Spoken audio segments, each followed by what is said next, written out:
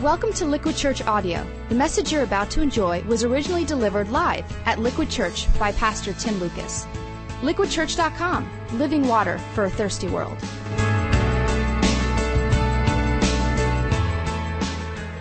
Greater love has no one than this, that he lay down his life for his friends. Who would you be willing to lay down your life for? If you had to cut that rope to save another person's life, sacrifice yourself so that they may go free, who would you do that for? Who's on that list? I'm guessing it's a short list. I mean, it's an easy answer for only parents, I think. I think most parents would say, well, my son, my daughter, I might give up my life for theirs so they could live, but you'd be willing to die in their place. If you're married, maybe your spouse, maybe my husband, my wife, or depending on the situation, though, you may be like, actually, give me the knife, I'll cut them loose. Family's a no-brainer. What about a stranger? Someone you didn't know. Maybe it was a woman or child, you'd be stirred to heroism. But what if, at the end of the rope, or right above you, was your enemy? Would you cut yourself loose so that your enemy could live? These are hard questions. Greater love has known this, that he laid down his life for his friends. What about enemies? I want to welcome you to part 7 of Reasons to Believe, especially those of you watching or listening online in Melbourne and beyond. We're asking a hard question today, and that's the question, why did Jesus have to die? If you've come to church for a while, go back one there, Phil, you're ahead. You're a Christian or not, everyone knows at the heart of Christianity is the cross of Jesus Christ, and on the cross, Jesus died so that God could forgive our sins. But you know what? That's actually troubling to a lot of people. Because for a lot of people outside of Christianity, that whole proposition that God cuts loose his Son to save our life, it seems troubling. I had someone say, well, if God's so good, so powerful, so loving, why can't he just forgive? Why does someone have to die? My neighbor who I was talking with this week, she said, this whole Christian thing, she goes, I don't like the whole death part. The sacrifice, the bloody, all that kind of stuff. She said, why can't, God just forgive? It seems like the Christian God is this like bloodthirsty, vengeful deity from the first century. And the answer is, real forgiveness, if it is to save a life, requires costly sacrifice. Each one of you, even though you may not know this, you intuitively know what it costs to forgive somebody. Last winter, I have a friend who has a couple of sons, and one of his sons is 4 years old, and the other son came running in. He was shaving in the morning, and whoa, I got to be careful there. This is whoa, props today. He was shaving, and his little boy comes in, and he goes, Daddy, Donnie is shoveling. It was winter, it had snowed the night before. Daddy, Donnie is shoveling is outside in the snow. And he said, well, does he have his boots on? He goes, yeah, but you're not going to like it. And he said, well, he's shoveling. He said, what's the big deal? He said, he's shoveling in the driveway. He said, that's great, he's 4 years old, amazing, go. And he said, no, look, he's shoveling your car out. And he said, he's only 4 years old. And he looked through the window blinds, and there was his 4-year-old boy standing on the hood of his Saab with a shovel. Digging, gouging, right in the hood, digging it out. And he said, no, and he got outside and got him to stop and everything. And went an estimate of the damage on the hood of his Saab, $1,800. Now, his son was 4 years old, so it's like, well, who's going to pay for that? Kid didn't know any better, so he let him off the hook, $1,800. That was the price of letting his son go, but a little bit easier because he's 4 years old and he didn't know what he was doing. Now, on the cross, Jesus' last words, and this may help us understand this, is, Father, forgive them, for they don't know what they're doing. And that's troubling, though, because we actually know from Scripture that Jesus' enemies knew exactly what they were doing when they nailed him to the cross. The religious leaders of Israel kind of actually led it. They accused him. They set up a mock trial. Pilate actually handed Jesus over to be flogged, beaten, abused by soldiers, taunted, mocked by the crowd, and deserted by his closest friends, and left to hang on a Roman execution device. In many ways, they knew exactly what they were doing. His enemies were quite intentional about it. And this is where it gets sticky for us. Because when we think about our enemies, or people who wrong us, it's not as easy as letting a 4-year-old go and just pay the bill ourselves. Some of you have known serious abuse. Maybe you have been physically attacked. Maybe you've been unjustly accused. Maybe you've been verbally had your reputation shredded. Maybe you've been physically assaulted, sexually abused, and you still have the wounds or the marks to show for it. I dare say the situation with my buddy Saab would be a little bit different if it was the 14-year-old next door, his neighbor, who did that, a teenager on the hood of his car. And think about that. If the kid next door did that to the hood of your car, 14 years old, kind of vandal, what would you do? I mean, insurance doesn't cover willful damage. So really you have three options. The first would be to say, I'm going to press charges and demand that he pay for the damages. That is called, we learned last week, justice. That's what the law is for. You turn people who wound you over to the law. There are consequences. You say, you got to pay for this.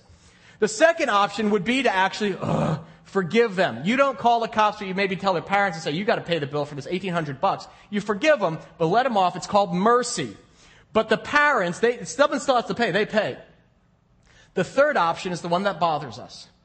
Because the third option says, actually $1,800, I will pay the bill myself. And once I get it repaired, I'm going to call that 17-year-old kid over here and say, when you get your license and permit this fall, here are the keys. You can take it out on the weekends. Oh, grace! Grace is a whole nother thing, which means someone wrongs you or sins against you or has a debt. You don't actually just forgive them. You pay the price yourself and then bless them in an unexpected way. Notice something. In all three of those options, somebody has to pay. Either they or you absorb the cost for the offense, and it doesn't just vanish into thin air. But grace is scandalous. It is at the heart of Christianity, and it means paying the cost of your enemy so they can live and paying yourself. We pay the price for their sin. Now, here's the problem. Most of the wrongs that are done to us are not simply economic, as a scratched-up car. Most of them are relational. Think about who would be your closest enemy. Who would be the person who's really wronged you the most in your life? This week I've heard from a lot of you about how grace is very challenging for you when you think about people in your life who've hurt you and are not easy to love. I heard it from a friend who actually his business partner screwed him royally.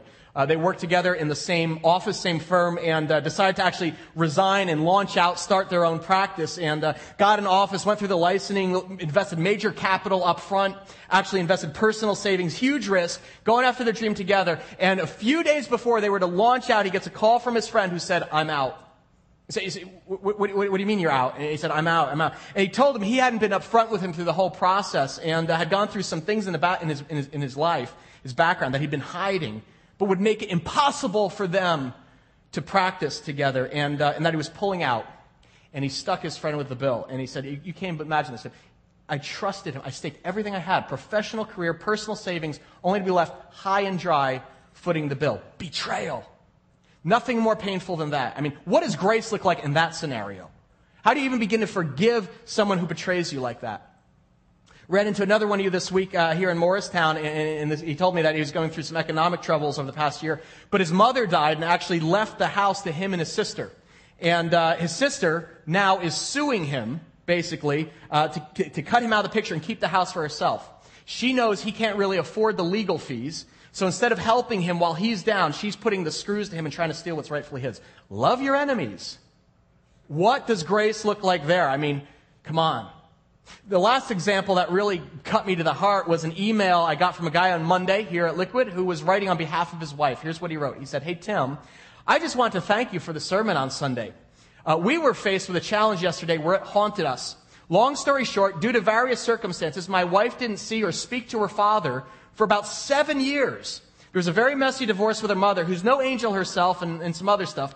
Well, out of the blue, on Monday, she gets a voicemail from him saying that he's on his way to New Jersey from Ohio, where he's a truck driver, and would like to speak about meeting for dinner and possibly staying. They haven't spoken in 7 years.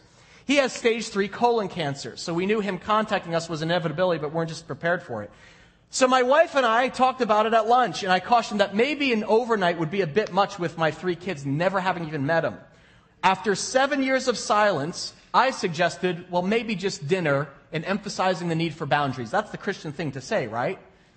My wife paused and responded, wouldn't that just be mercy? What about grace? Can you feel the dagger being inserted in me? I freaking couldn't argue that as hard as I tried.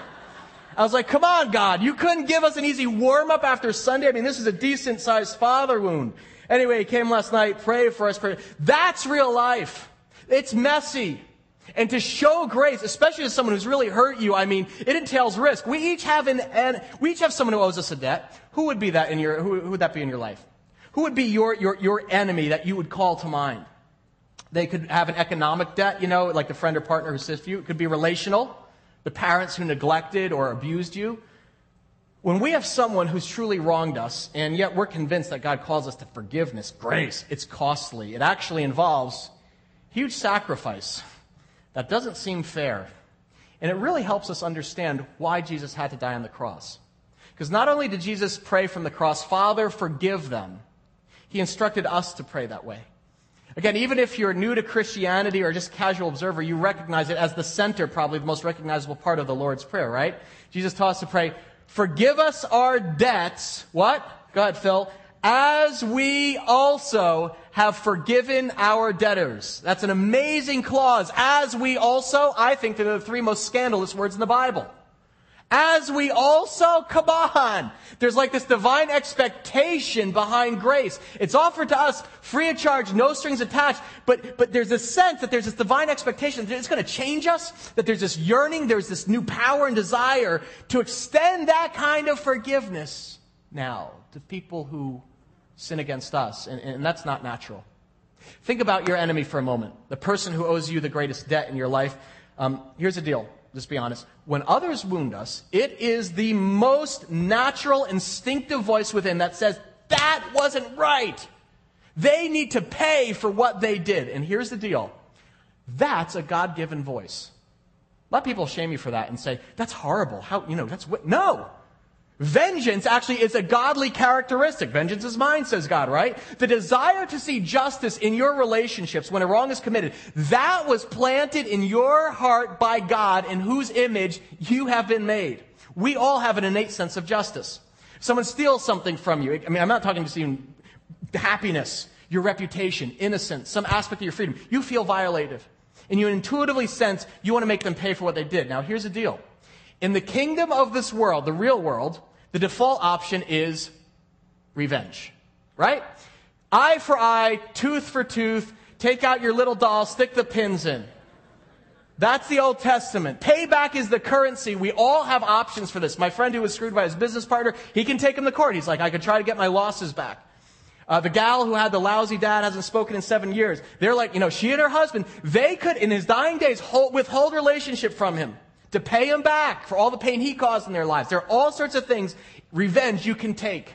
If you've been slandered, you can confront your enemy head on, say things that hurt them and tarnish their reputation.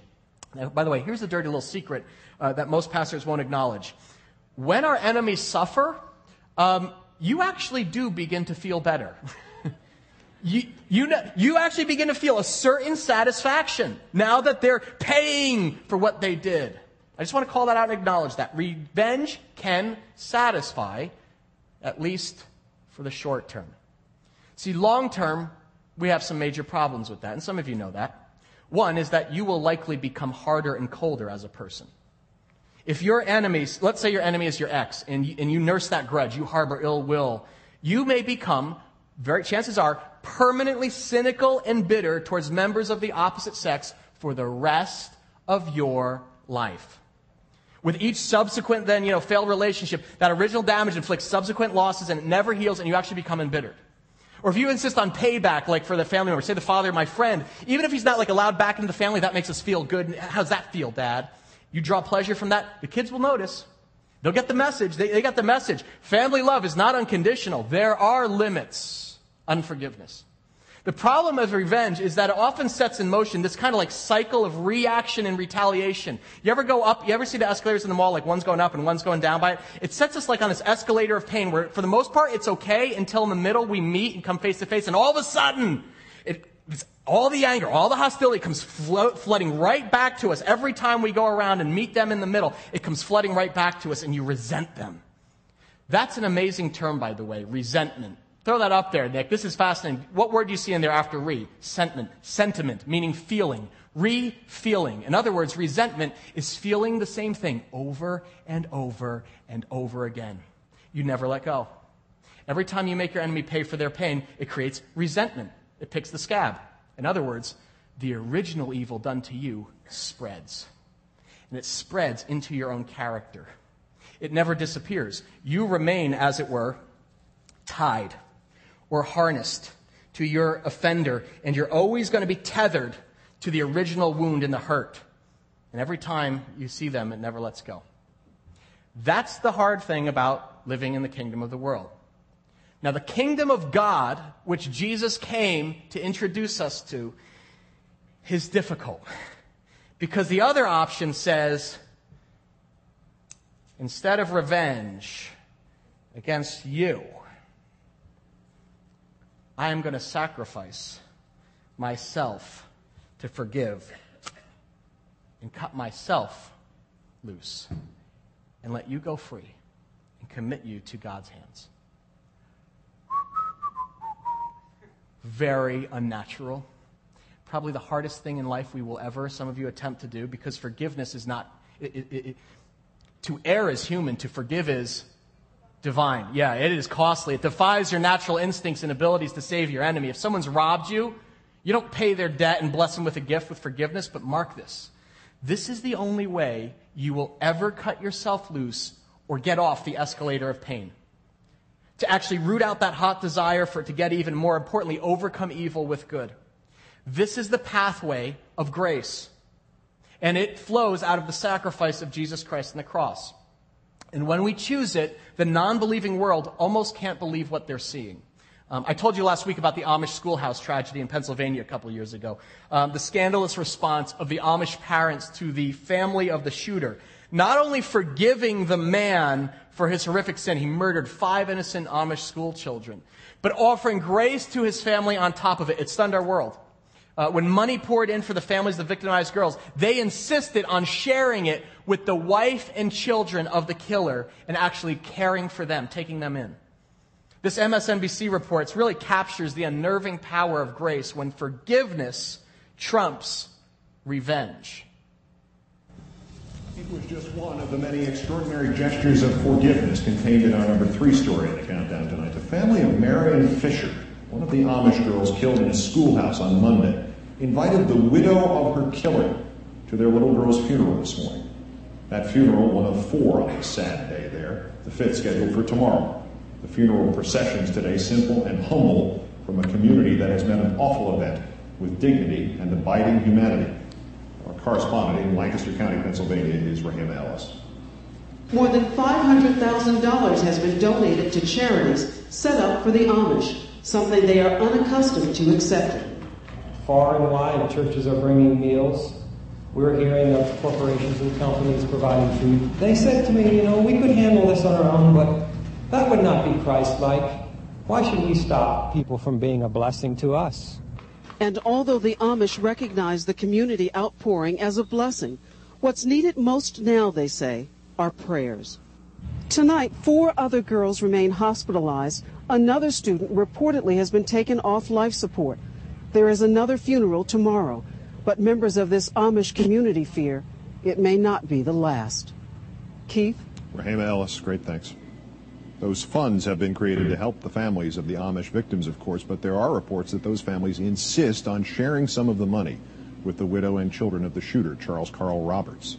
One fund has been set up exclusively for the Roberts family. Forgiveness as a response to heartbreak. Surprising, perhaps, especially these days, but also perhaps grief's most powerful antidote.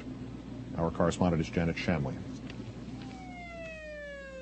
An unimaginable crime followed by an inconceivable response. Even though there's been this terrible thing happen, we don't need to think about judgment. We need to think about forgiveness and going on.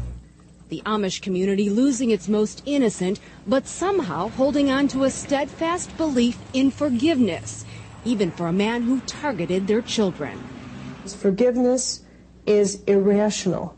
It's the most irrational thing that most people will ever attempt in their life. Abigail knows that most devastating of losses. Her own daughter, Catherine, also died violently, stabbed by a stranger. Even after the killer was sent to death row, Gail was consumed by hate.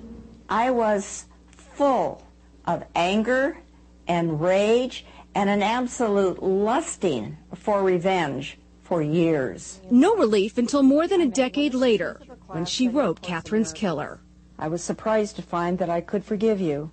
This does not mean that I think you are innocent or that you are blameless for what happened. The instant I put the letter in the mailbox, all the anger and rage and ugliness I'd carried in my body for 12 long years was instantly gone. Gail says it was a moment that changed her life.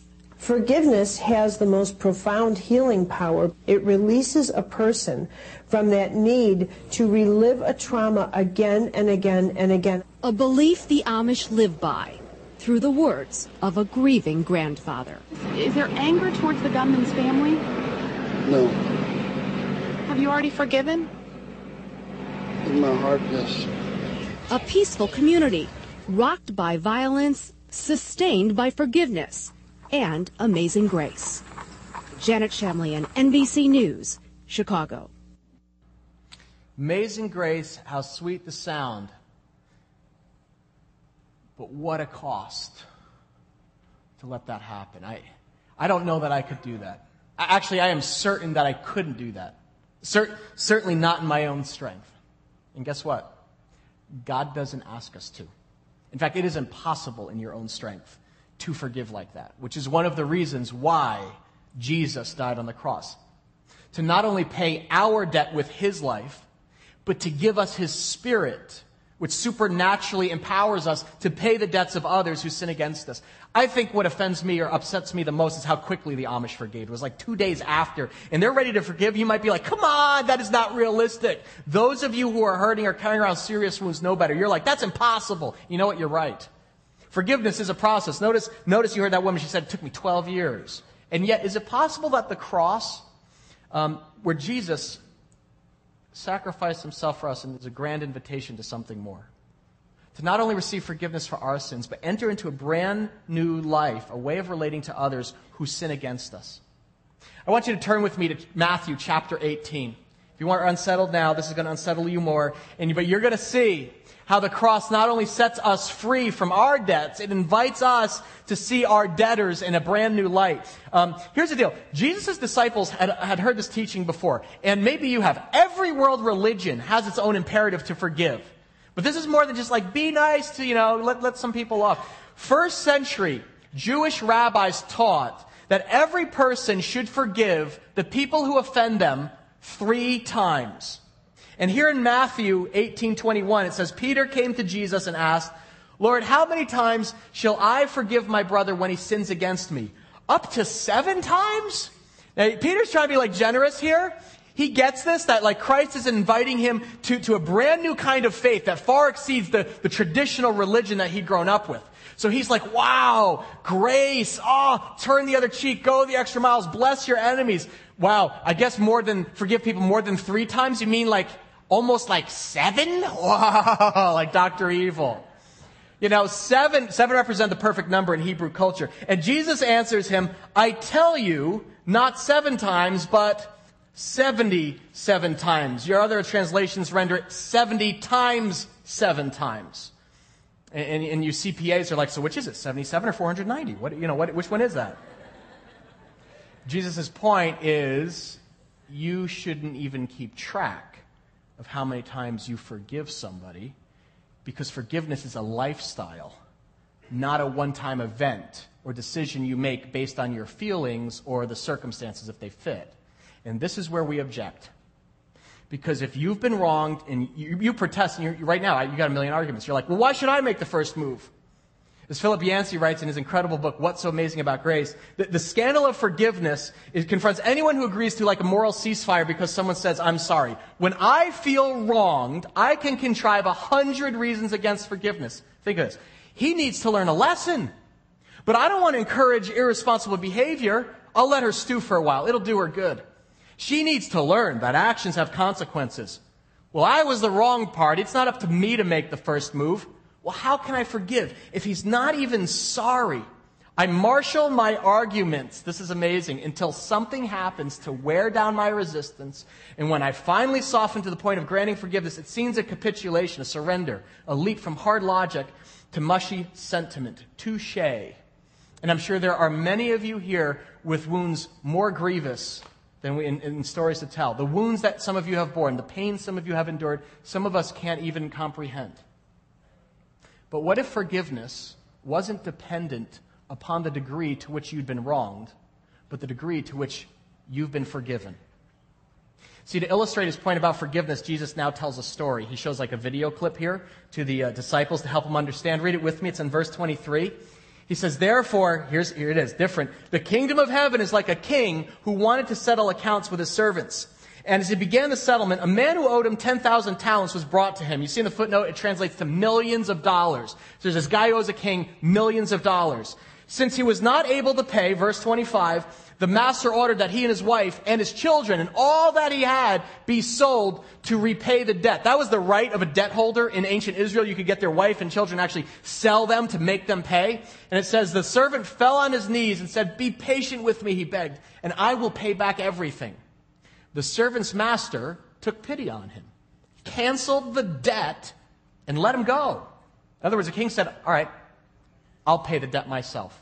I'll take the hit. I'll absorb the loss. And it's like, oh, amazing. I love a God like this. We all love when God is gracious or patient towards us, right? Yeah, oh, he's forgiving. He just forgives all the debts. Now watch this, 28, verse 28. But when the servant went out, he found one of his fellow servants who owed him 100 denarii. That was like a couple of bucks, literally, a few dollars. So what did he do? He grabbed him and began to choke him. Justice! Pay back what you owe me, he demanded. His fellow servant fell to his knees and begged him, be patient with me, I'll pay you back. The exact same words. But he refused. Instead, he went off and had the man thrown into prison until he could pay the debt. And when the other servants saw what happened, they were greatly distressed, went to their master, told him everything that happened. The master called the servant in. You wicked servant, he said. I canceled all of that debt of yours because you begged me to. Shouldn't you have had mercy on your fellow servant just as I had on you? In anger, his master turned him over to the jailers to be tortured until he could pay back all he owed. And this is like crazy troubling, okay? Because this is where people are like, God tortures people who don't forgive? I knew it. He's bloodthirsty. Think about the context this is in, okay? You saw that lady in the interview. What did she say? She said, for 12 years, I was what? Eaten alive. I was consumed. I was tortured by thoughts of revenge. She said, lusted in anger. Unforgiveness is a prison all its own. It has its own brutal economy. And to really drive this thing home and make, by the way, everyone uncomfortable in the room, Jesus caps this thing with verse 35. This, by the way, is how my heavenly Father will treat each of you unless you, let's read it together, forgive your brother from your heart, from your interior, the unseen inner regions of your spirit. Quite a clip. Simple parable, unsettling. Forgive us our debts, God. Thank you for being forgiving, as we also forgive our debtors. In other words, as we expect God to be patient and gracious and forgiving towards us, there's a reciprocal divine expectation that we in turn are going to forgive those who owe us. And the deal is this. At the cross, in light of the costly sacrifice paid by God to save humanity, cutting loose, sacrificing the life of his Son, who are you to withhold forgiveness from those who wrong you in this life? And this is hard. Maybe the hardest thing you'll ever be asked to do. Because it costs, and it takes us back to the cross. You have to look at the cross and the wounds of Christ, what he bore in our place 2,000 years ago. When you think about what you have suffered, maybe it's abuse. Was Jesus abused? Oh, yeah. Maybe you've been betrayed dearly. Jesus' betrayal? Betrayed by a friend? Yes. Unjustly accused, slandered? Oh, yeah. Physically abused? Systematically tortured? Yes. Mocked, taunted? Yes. God never asks us to do anything he hasn't personally experienced himself. And in light of the incredible wrongs that humanity, you and me, committed against him, he looks upon his enemies and said, what? He prays, Father, forgive them. Not destroy them, not pay them back, forgive them. And it's like, what does that mean to truly forgive someone from the heart? Because some of you are thinking, I don't like this because does that mean like you let them off the hook? Does it somehow like minimize or negate the wrong that's been done to me? Does it mean it no longer matters? Does it mean I can't be angry or justice is just denied? Hardly. See, the cross of Christ teaches us the meaning of true forgiveness. Let me school you a little bit in the Greek and Hebrew just to shed some light. This is fascinating to me. Two things here in the Old Testament. The Hebrew word for forgive is nasa. Can we say this together? Nasa. It means to carry or bear, like a weight or a load on your back. In the New Testament, the word for forgive is aphimai. Let's say it. Aphimai, to let go. You release control of something. In other words, according to the Bible, the Old Testament and the New Testament, there are two parts of forgiveness. Nasa, you carry or bear a weight, and aphimai, you let go of something. You instantly get the weight part because you get it. When you bear something, it cuts into you. It causes pain. Same thing with forgiving.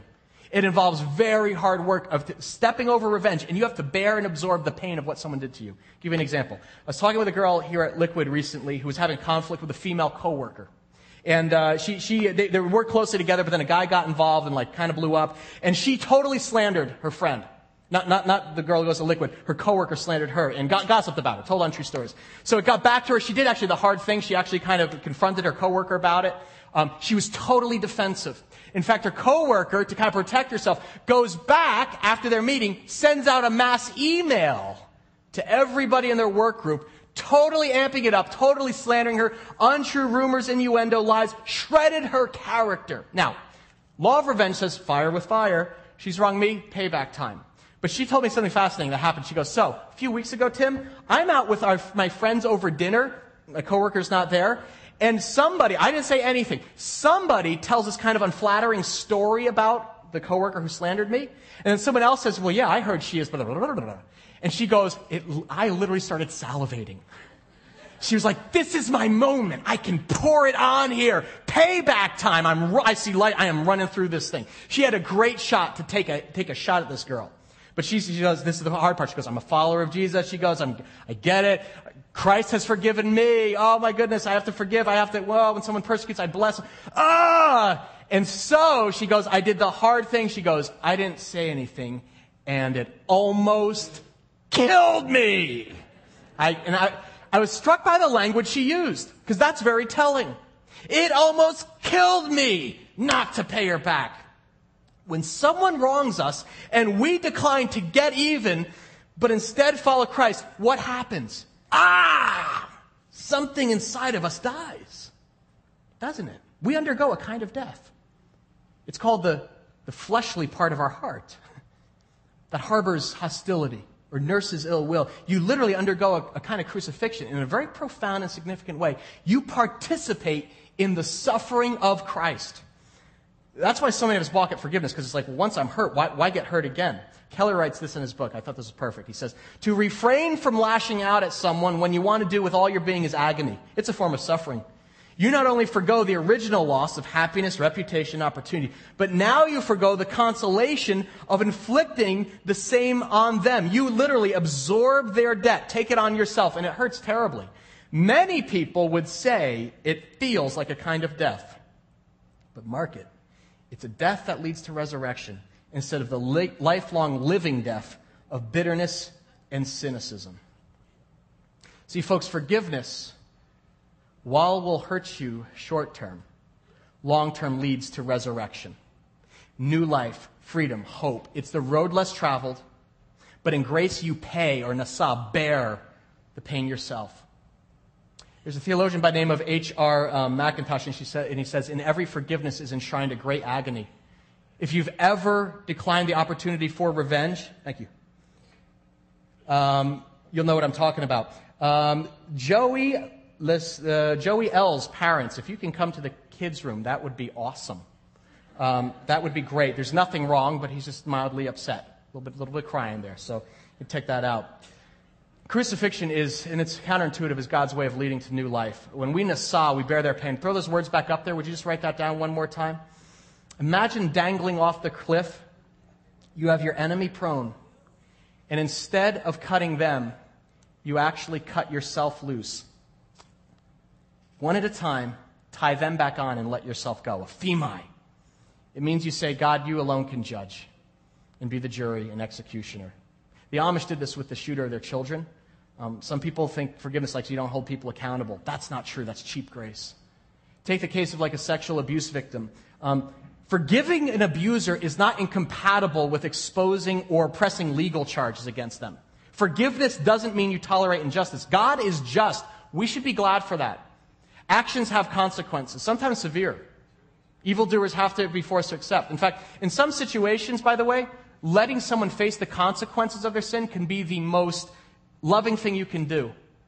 It's not denial. It doesn't say it doesn't matter. It doesn't negate the offense or minimize or condone or overlook it. It doesn't undermine justice. But it tempers it with divine love and actually has a possibility of transforming your heart and actually changing theirs. You guys know this. Whenever you've confronted somebody, when you've kind of not forgiven them, you know how it goes. You just go, I don't want to talk to you. I want to confront you. Jesus said confront you, so here I am. I brought a couple people with me. All right? Don't even bother. There's no chance of repentance. There's no chance of restoration. But when you seek inner forgiveness, when you affirm them in your heart, let them go to God, it's completely different. Because you actually can genuinely wish them well, and they don't sense that you want to hurt them. When they sense that, forget it. But it costs you dearly. You have to die to do something like that. Justice and love are a kiss at the cross. In justice, you bear their pain. In love, you release your offender to God. Nasa and aphimai. Throw it up there, Phil. In justice, God bears the pain of our sin. And in love, aphimai, he lets it go. 1 Peter 2:24 says this. He himself bore our sins in his body on the tree so that we might die to sins and live for righteousness. On the cross, Jesus was literally absorbed the wrath. He bore the pain to meet the demands of a just God. Some of you don't like the idea of a just God. Who doesn't want a just God, by the way? You want a God who just kind of lets things go, or I don't think, God, really should do. Who doesn't want a God that isn't outraged at the evils in this world? Who isn't outraged at nickel mines? Who is not furious about rape and abuse? You want a God like that who's not grieved about AIDS, who is not pissed off by poverty and hunger? This is where the Christian God is different than every other religion. It's not this impersonal God of Eastern religion. The cross says the Christian God personally entered into the pain and suffering of this world in order to right it for good. And in justice, he bears the punishment. In love, he releases the offender. And in grace, he invites us to die with him so you can taste new life. Father, I forgive them. I let them go from the old way of living, eye for eye. You don't have to carry around that grudge or hurt forever. You are free to live in a new way. It is the law of grace, of radical love and forgiveness. But folks, here's the deal. Don't feel at this point, because some of you are like, I know I should forgive. I know. God doesn't saddle you with this cripple or condemn you. Forgiveness is hard. It is a process. It can take a lifetime. You can forgive someone in your heart, release them to God, and just a picture, a word, or an email, and all of a sudden, boom, you're right back there in an instant, which is why Jesus says, forgive how many times? 70 times 7, meaning you're going to lose count at the times you will be forced to cut the rope and let them go again and again and again. And each time their debt gets shorter, but eventually you'll be free. Because you're dying, and you'll be a different person. This is hard. They need to say they're sorry. Some of you are like, I ain't saying you're forgiven until they say, I'm sorry. Guess who's still in control then? They've got you hanging on a rope. See, you can forgive in your heart and release them to God in prayer and actually say, Jesus, Father, forgive them without having direct contact. This is amazing. Steve Siemens writes this. He says, as we stand at the cross, we must remember that initially forgiveness is more about a decision than an emotion. First and foremost, it's a matter of the what? The will. We come to a place where we choose to forgive. You may struggle with negative feelings towards the person who's hurt you. You may do that for a long time. But what's most important at first is your willingness. Now watch this. In forgiving, Siemens writes, you can send your will ahead by express. Your emotions generally come later by slow freight. I love that word picture. Your will goes by express. Your feelings come by slow freight. If you've ever attempted authentic cross-centered forgiveness, you know it's not something you can do yourself ever. You have to draw your strength from the cross of Christ, from his Spirit. It's not irrational, as the psychologist said. The word is supernatural. That's why when you put your faith in Christ, he personally plants his Spirit to give you a supernatural resource that has supernatural power to follow his example. because you can trust God for justice. You can mete out vengeance as you see fit. But I'm joining Jesus in his mission to die for a grace-starved world. That's how the Amish did it. For all their simple ways, they're people who keep close company with God. Without all the distractions kind of our cluttered world, they instinctively drew on grace and were able to immediately forgive in their hurt. Now, you understand something about the Amish. You get it, right? They forgave. But grief and anger and loss and hurt will echo and resound in that community for years, generations even. But catch this. The evil, it's over. It ends there. It does not go forward. Because where sin abounded, grace abounded even more. When people say, why did Jesus have to die? Couldn't God just forgiveness? You already know the answer. Think of your own life. If the evil is serious enough, no one just forgives. Someone has to sacrifice.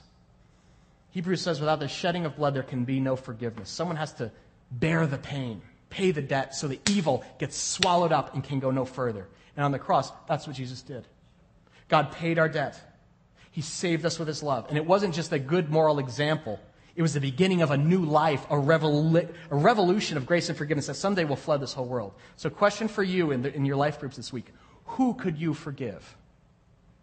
Who might God's Spirit be prompting you to cut yourself loose for? I understand this is a risk, by the way. I mean, all sacrifice is. God risked everything to save us, and the problem is this. By grace we've been saved, and to grace we are called. I don't want you to mishear that. I need to speak to a few of you because some of you are going to just be distorted about hearing this. Grace doesn't mean being taken advantage of or abused over and over again. When the Amish built a new schoolhouse at the site of the tragedy, they put locks on the new school. Grace doesn't mean you forfeit common sense or set up boundaries or put restrictions in place so evil doesn't happen again over and over. God wants us to learn from past wounds. That may mean protecting your family or your heart, especially if there's been repeated abuse or exploitation. But you're not to shut your heart down forever or steal it or become embittered or cynical. Forgive from the heart assumes you are keeping it open. Open to God's leading, and you're drawing your strength and power from a source greater than yourself. From your Savior, Jesus Christ. By grace you've been saved. To grace you were called. Who could you cut loose and forgive? I was going to end today with an inspirational story of forgiveness, but I'm not going to. Because in seminary, that's what they tell you to do. They say, at the end of the message, give some stirring example. Of like some POW, prisoner who forgives his prison guard, gets saved, becomes a missionary, converts his torturer, and then they save the whole nation for Christ. I read a story like that. I guess it happened. It's a miracle when that happens. But I think it sets up this false expectation so this week, if you forgive, it'll all go swimmingly. That's not how real life works. It didn't happen actually for Jesus that way, and everyday grace I think is a lot messier, a lot muddier, more gray. And so I want to just close with the email that I got on Friday from the couple here at Liquid who went the extra mile and gave grace to their missing dad of 7 years. They invited him into their home and actually had him stay over, and he wrote this. Hey, Tim, well, God showed up for us. My wife's dad left Wednesday morning, and I have to tell you, it was awkward at first, but he settled right in. My kids loved him, and he had a softness and kindness that I'd never seen in him before. Now, we're not one big happy family right now, but I feel that God opened up this door to us, especially my wife, and used the scripture and message from Sunday to push us through. Keep praying. Keep praying indeed, 70 times 7. Is that what it really costs to forgive? I mean, aren't there limits? I don't know. Did God set limits on the grace that he's shown you? Greater love has no one than this, that he laid down his life for his friends. While we were enemies, Christ died for us. Who would you be willing to cut the cord for this week? I want to ask you to stand with me. We're going to stand. Downstairs is going to stand. I want you just to close your eyes as you stand. So where you are, I want you to envision the face of the person or the enemy or the people who you've been thinking of and God's brought to mind during our time. Can you imagine praying with Jesus, Father, forgive him. Father, forgive them. Just take a moment. Bring them to your mind. Bring them to your mind. God, you see the faces. And Jesus, when you looked down from the cross, you saw every man and every woman in humanity hurling insults, our sin nailing you there, and yet you prayed, Father, forgive them. I love them so much I will give my life for them. And I believe I will be raised to new life. Jesus, increase our faith.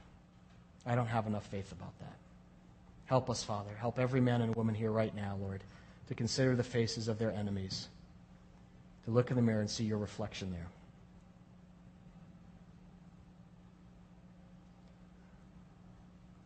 Let's pray out loud the Lord's Prayer together. This is how Jesus taught us to pray. Our Father, who art in heaven, hallowed be your name. May your kingdom come, may your will be done, on earth as it is in heaven. Give us this day our daily bread, and forgive us our sins as we forgive those who sin against us. And lead us not into temptation, but deliver us from evil. For yours is the kingdom and the glory and the power forever.